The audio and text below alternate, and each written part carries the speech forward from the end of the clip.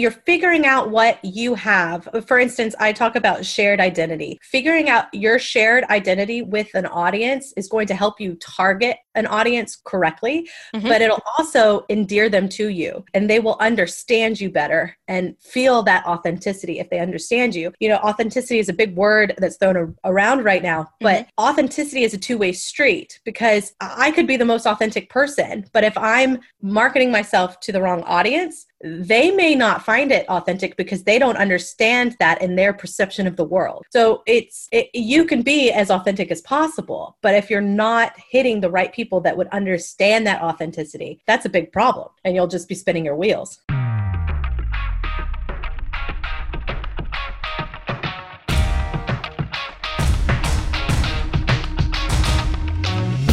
Thought Leaders Business Lab is for you, the business owner, entrepreneur, the expert in your field who wants to be seen and heard as the influential thought leader in your industry. My name is Samantha Riley, and I've been building and growing businesses for over 26 years, and I've learned there are 3 key areas to your success: your mindset, your talents, and the people you surround yourself with. Each week, I interview successful entrepreneurs and deep dive to discover the exact strategies that they have used to build their business so that you can experiment and implement these strategies in your business too. Welcome to the Thought Leaders Business Lab. Welcome to the show, Laura. It's great to have you joining me here today. Thank you for having me. I'm super excited because today we're going to be talking all about branding, specifically personal branding, influencers, and you are exactly the kind of person that we can learn so much from. You spent 10 years with Sony Music helping people become powerful influencers. Who are some of the artists that you worked with? So Carrie Underwood, Brad Paisley, Brooks and Dunn, Miranda Lambert. I worked hundreds of albums from Johnny Cash to Jake Owen. I mean, there's so many. And somebody asked me the other day, what big name? And I was like, okay, Gwyneth Paltrow. I even worked with her. So it's like, you never knew who we were going to get. Wow. Must have been so exciting. Yeah. It's always fun working with people who are creative like that. Good point. So today, like I said, we're talking about marketing, specifically about influencers. And something that I liked that I read was that, you know, in marketing, people are discussing the power of influencers, but your take is different. You're talking about what it takes to become a powerful influencer. Can you just start with what is the difference between the power of influencers and becoming a powerful influencer? What do you mean by that? So really, people are talking about how, the influencer marketing craze right now on social media. I want to redefine what that is, because I've been working influencers before they were ever called influencers. Really, an influencer is anybody who can manipulate their audience to their viewpoints, with a perceived connection with the audience. So that could happen online or offline. You do not have to have your brand on social media if that's not a good fit for your brand. So it's, George Clooney, he doesn't have a social media account, yet he's literally out there changing the world. He's obviously a very powerful influencer. So just redefining that whole influencer title. Also, people just kind of throw things out there. And one of the big reasons I wrote this book was that I would have a lot of clients come to me with finished albums, and they would swear up and down they were ready for a marketing push. They would want to get the album out. They would be ready to spend money. And at the end of the day, they weren't ready because they didn't have a brand. So I kept having to educate people about how important it is to get a brand. You can have a great marketing plan get you a number 1 hit, but without a great branding plan, you're not going to be able to be a superstar or somebody who's got 2 number 1 hits or 2 number 1 albums. I mean, that's why we have so many one-hit wonders. Such a good point. So what you're saying is that branding, the essence of our personal brand and the story that we're putting out into the world, is something that we need to be paying attention to all the time. And you use the word manipulate, but I'm assuming you don't mean that in a negative way. Absolutely not. Yeah. So no, you definitely, but you use psychology, right?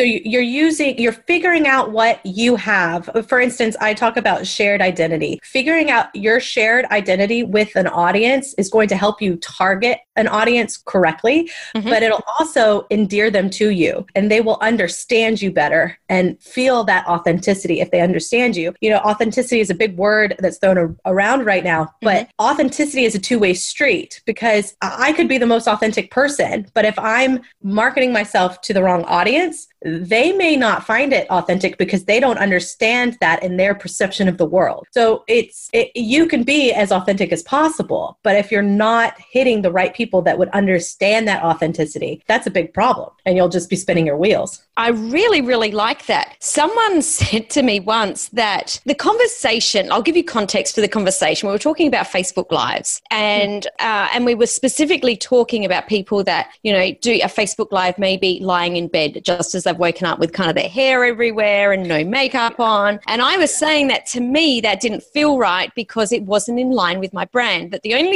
only person in the world that sees me like that is my husband, and it is going to stay that way. And that person sort of said, well, I don't think that's authentic. But what I'm hearing behind what you've just said, which I hadn't put together, is it depends on who our audience is, because my audience doesn't want to see me turn up like that.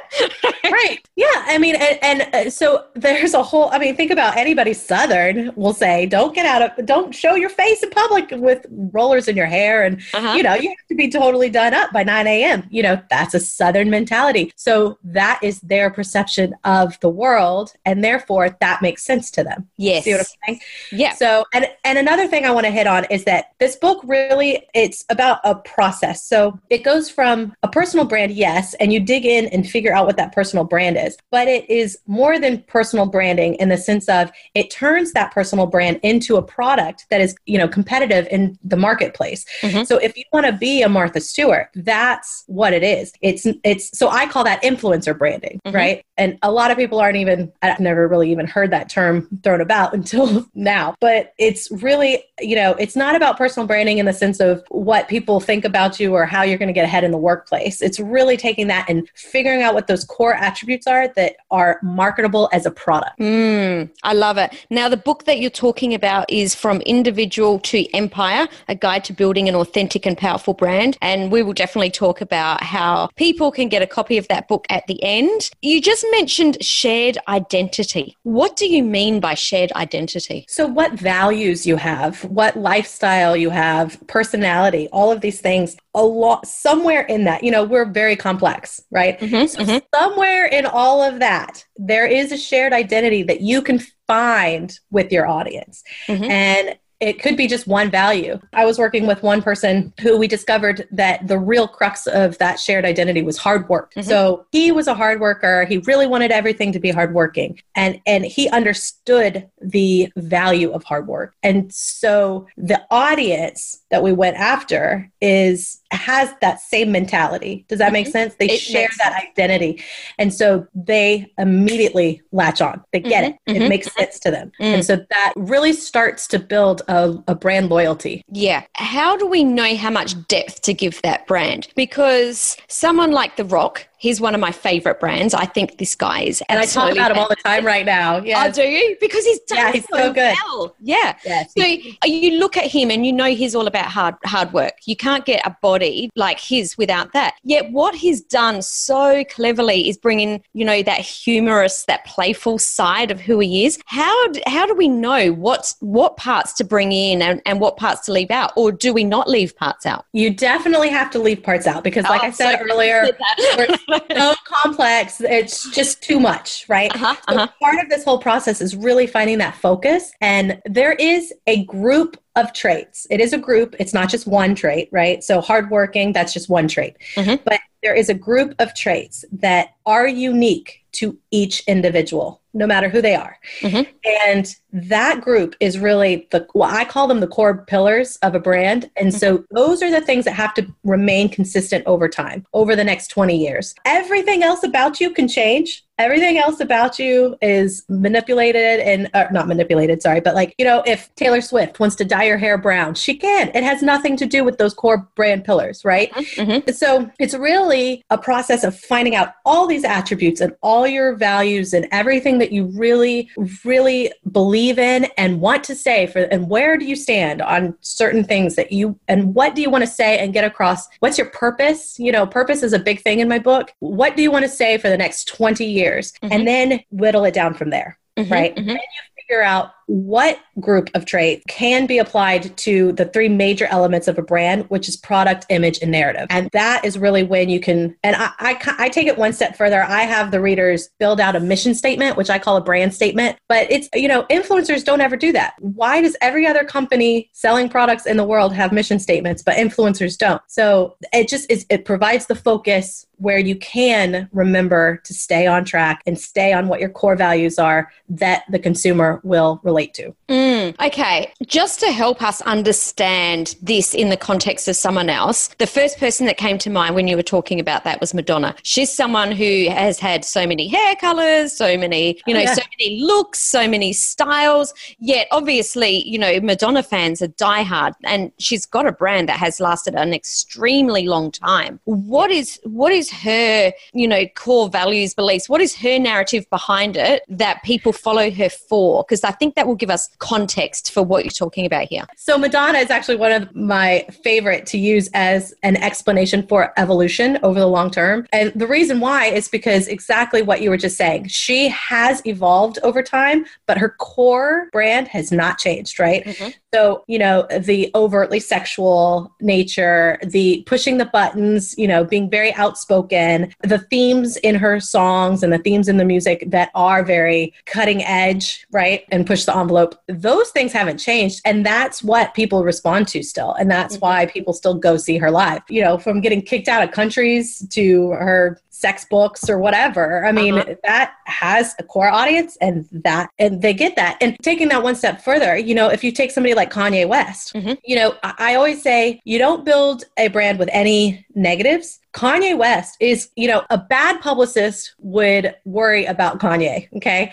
But a good publicist will say, let Kanye be Kanye. It's working, right? His tone and the things that he discusses is part of who he is, and that's why it works. So when him and Taylor Swift clash at the VMAs, and there's this epic moment and she goes away crying and he is like scolded by his peers, it worked for both of those brands. They both got, more successful because of that situation. Yeah. And because of their brand.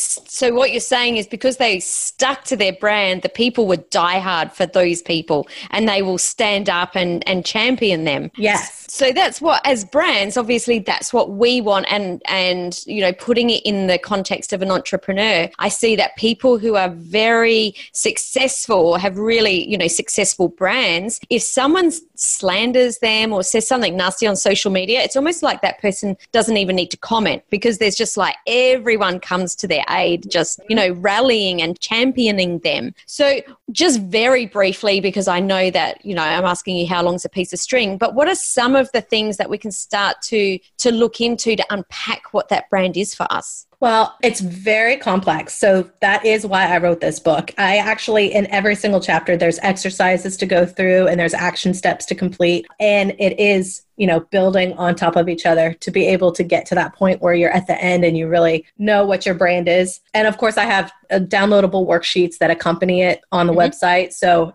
you have everything. But really the way I do it is I have developed a questionnaire that I use over time. And that questionnaire will answer everything, like I was saying, strengths, suggest everybody take a strengths test. Grit test is a big thing because I get into the 5 P's of successful influencers. And one of those things is, passion, perseverance, and those things together is grit. If you don't have grit, you can have all the talent in the world, but if you have low grit, that's going to be a problem for long-term success. The beautiful thing is you can build grit, but you need to know that going in, right? Yeah, good point. So there's a lot of these things that you really have to know about yourself before you can build a brand. And again, you really have to look internal for a brand, not external. So you can look to the marketplace to kind of see what's out there just enough to make sure that you're competitive. But really, it's all going to come from really deep digging work and what you want to do and what you want to say. It's really cool that you mentioned internal versus external, because I find that a lot of entrepreneurs, as they're starting out, they start to almost mimic their mentors because they're like, that person's,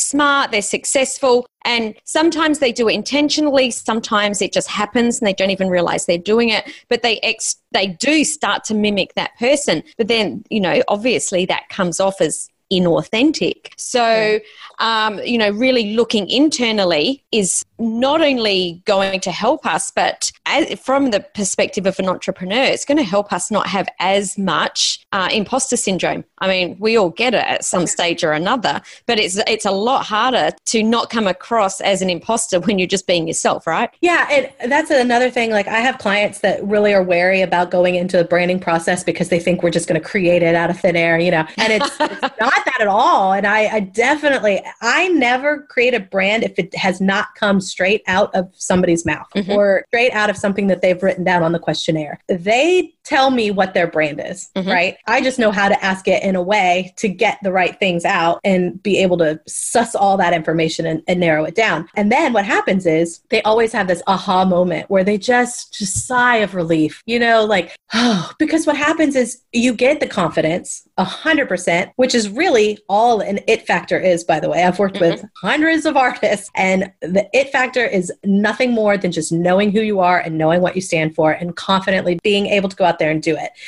But the other thing is really they build that confidence, but they also have no more guessing games when it comes to marketing strategy, because they'll be able to say, oh, well, this is where I should go with my marketing because that is on brand and that is who my target audience is and yada, yada. And these don't make sense. Even if my mentor is over here doing this, that doesn't make sense for me. I just had somebody ask me about, what would you say for people that are introverted musicians or artists? And that's great. That is part of the brand. You don't have to be on social media and you don't have to be out there all the time to really develop a business. So, if being on Twitter is inauthentic to who you are as a person, then don't be on Twitter. So a lot of this really dictates what that marketing strategy is.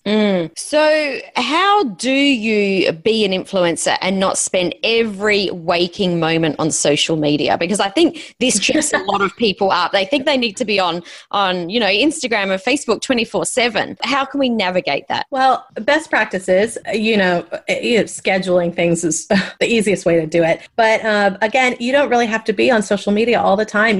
There's certain brands that, are needing to be more visible on social media. But some people don't work well on Facebook or don't work well on Instagram. If you're not a real visual element, if you don't have a big visual element to it, then it really doesn't work on Instagram. So, and same thing with video. So I think that the real takeaway is that as long as you know what your brand is, that determines what the platforms are that you're using and how you use those platforms. And my book, I don't really break down into marketing strategy because there's thousands of books out there like that. My goal is to help the reader figure out the brand so that they feel confident in building their own marketing strategy.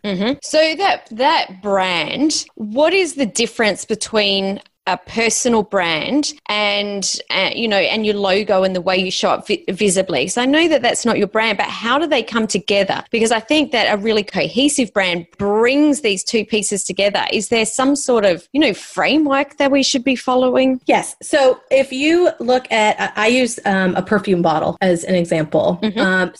Or a Nike shoe, but let's stick with, I use Nike, but let's go with the perfume bottle. If you look at a perfume bottle, right, the scent itself is the product. The actual chemical component is the product that is being sold, right?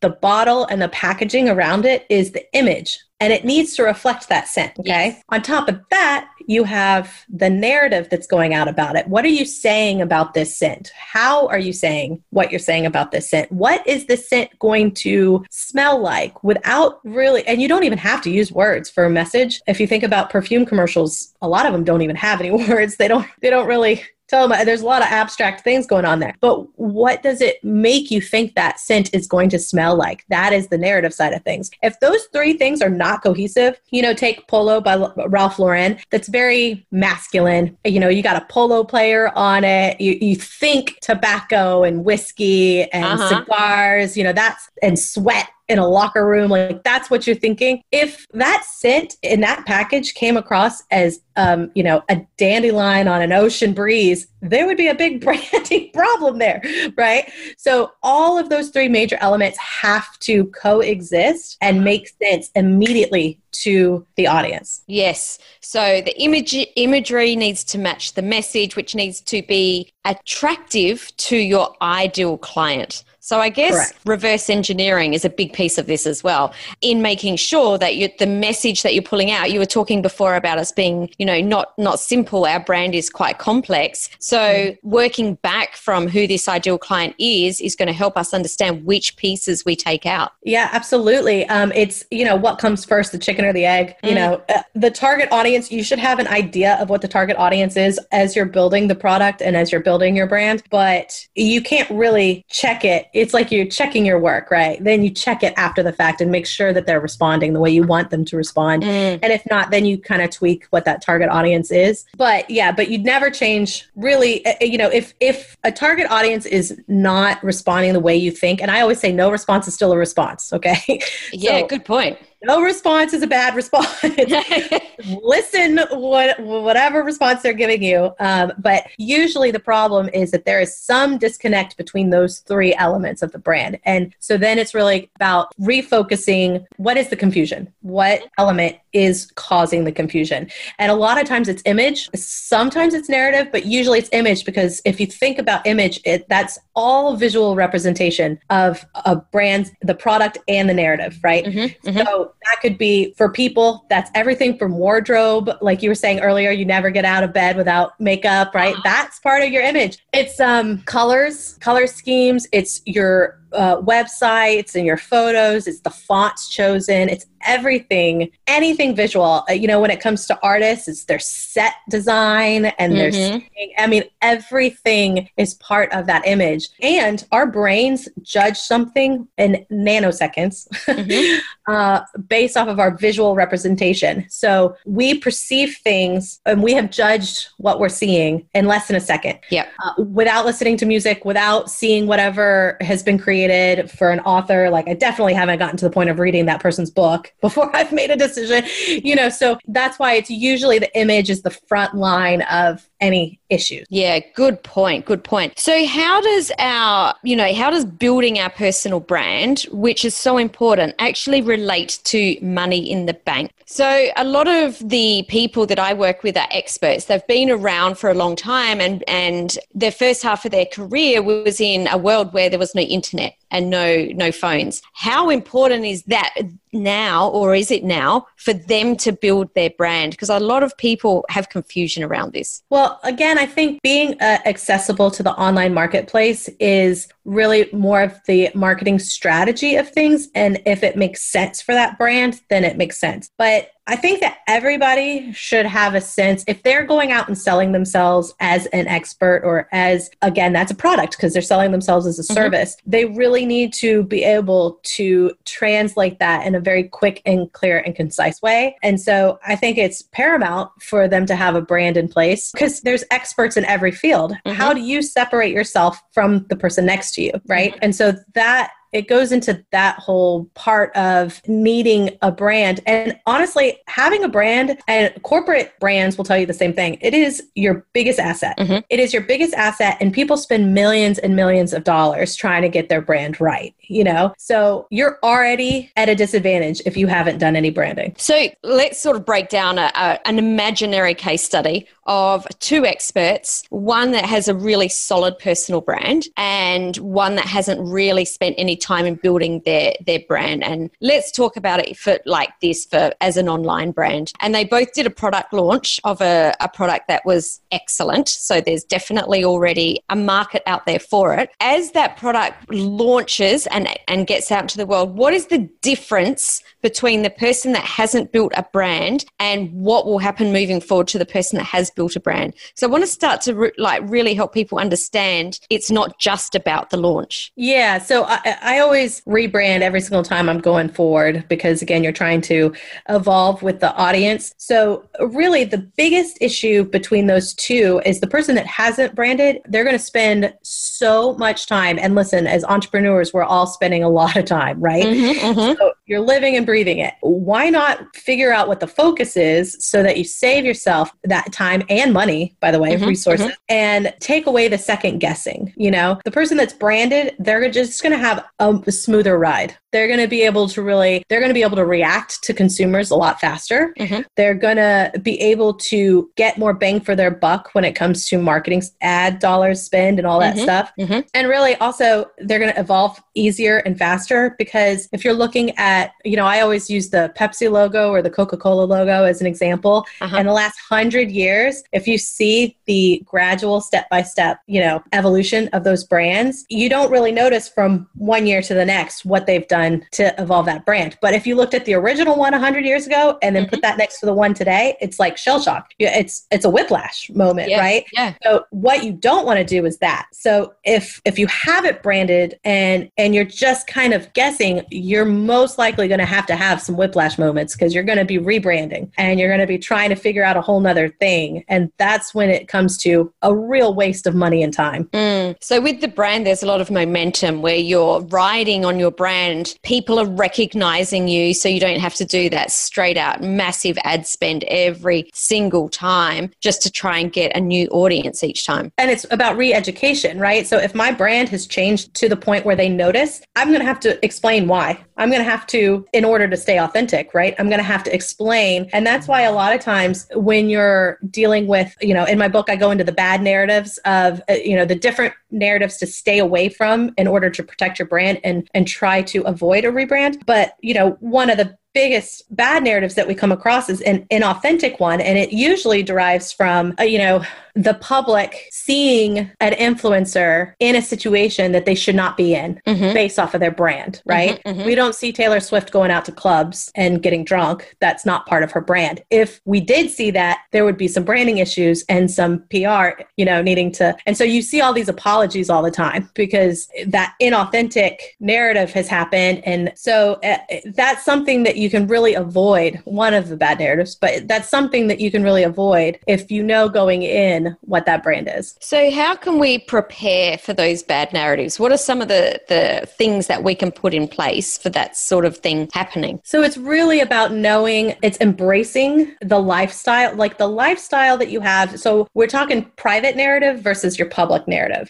And the private lifestyle that you have has to be incorporated into the public narrative. And I'm not saying you have to share everything about your private life. That's not what I'm saying. But there's defining characteristics that are true to who you are. Those have to show up into the public narrative because you will be found out. In today's news cycle and instant access with camera phones and all that, like, you know, we see Justin Bieber doing things he shouldn't be doing, right? It's going to get out. So if you really understand the bad narratives that you should be avoiding at the beginning of a brand, it really will help you be more authentic in the brand once you're done putting it together. So for instance, here's an example. So when an artist or an influencer really embraces even their flaws and flip them into a positive, that actually can help a brand. Now, not all brands, of course. So when you're talking about somebody like Meghan Trainor, you know, she, and All About That Bass was the song that she came out with out of the gate. It was all about embracing her imperfections, right? And it actually created a powerful empowerment movement for the listeners. Well, flash forward a couple of singles and a music video was put out from her and it was highly retouched and she went on national television and said, my record label did that. I had nothing to do with it. And I am going to re-edit it and make it normal because that's not who I am. And here's the thing. If she hadn't done that, then that would be an inauthentic brand. But because she stayed true to who she was, flaws and all, she loved it. And it actually doubled down on her brand and made a bigger impact for people to really latch onto. 100%. The people that like the touched up stuff were never they weren't into that brand in the first place. I think that's a fantastic case study. Yeah, exactly. It's, and that's the thing. It's, again, there's some brands that are supposed to be perfect and glamorous, and that's that brand. And my whole thing is everybody has a unique and authentic brand. What is that makes sense for you? And that dictates your audience, and vice versa. Because again, chicken and the egg, but there will be an audience that will buy into what your brand is. Absolutely. So your book, From Individual to Empire, can you tell our listeners how we can get our hands on a copy of that book? Oh, well, we are everywhere. We're everywhere. You can get it at my website, which is laurabull.com. But it's also on Amazon, Apple, Barnes & Noble, pretty much anywhere, ebook, paperback, anyhow you want it. Now, I would recommend the paperback just because I'm a writer and there's a lot of exercises in the book. So you can, scribble away and write in the pages and really get into it. But that's just me. I love it. I love it. So for people that have really enjoyed your interview and want to stay connected and follow along with you, how can they do that? So on Twitter and Instagram, I'm at the Laura Bull, and on Facebook, you can find me at Laura Bull Branding. Fantastic. Laura, it's been fantastic to chat with someone who has, dealt with people's personal brands in such a different way to the way that entrepreneurs, I guess, have previously thought. But it's all exactly the same. So it's been great to, be able to hear all of your value bombs. If there's one thing that you wanted to leave the listeners with today about personal branding, what is that one thing? Don't be afraid of it. Like I said, even flaws work well in a personal brand. It's just how you want to present it. So don't be afraid of being who you are, that you can build a positive brand around anything that you feel comfortable around. So, and don't let somebody else do it for you.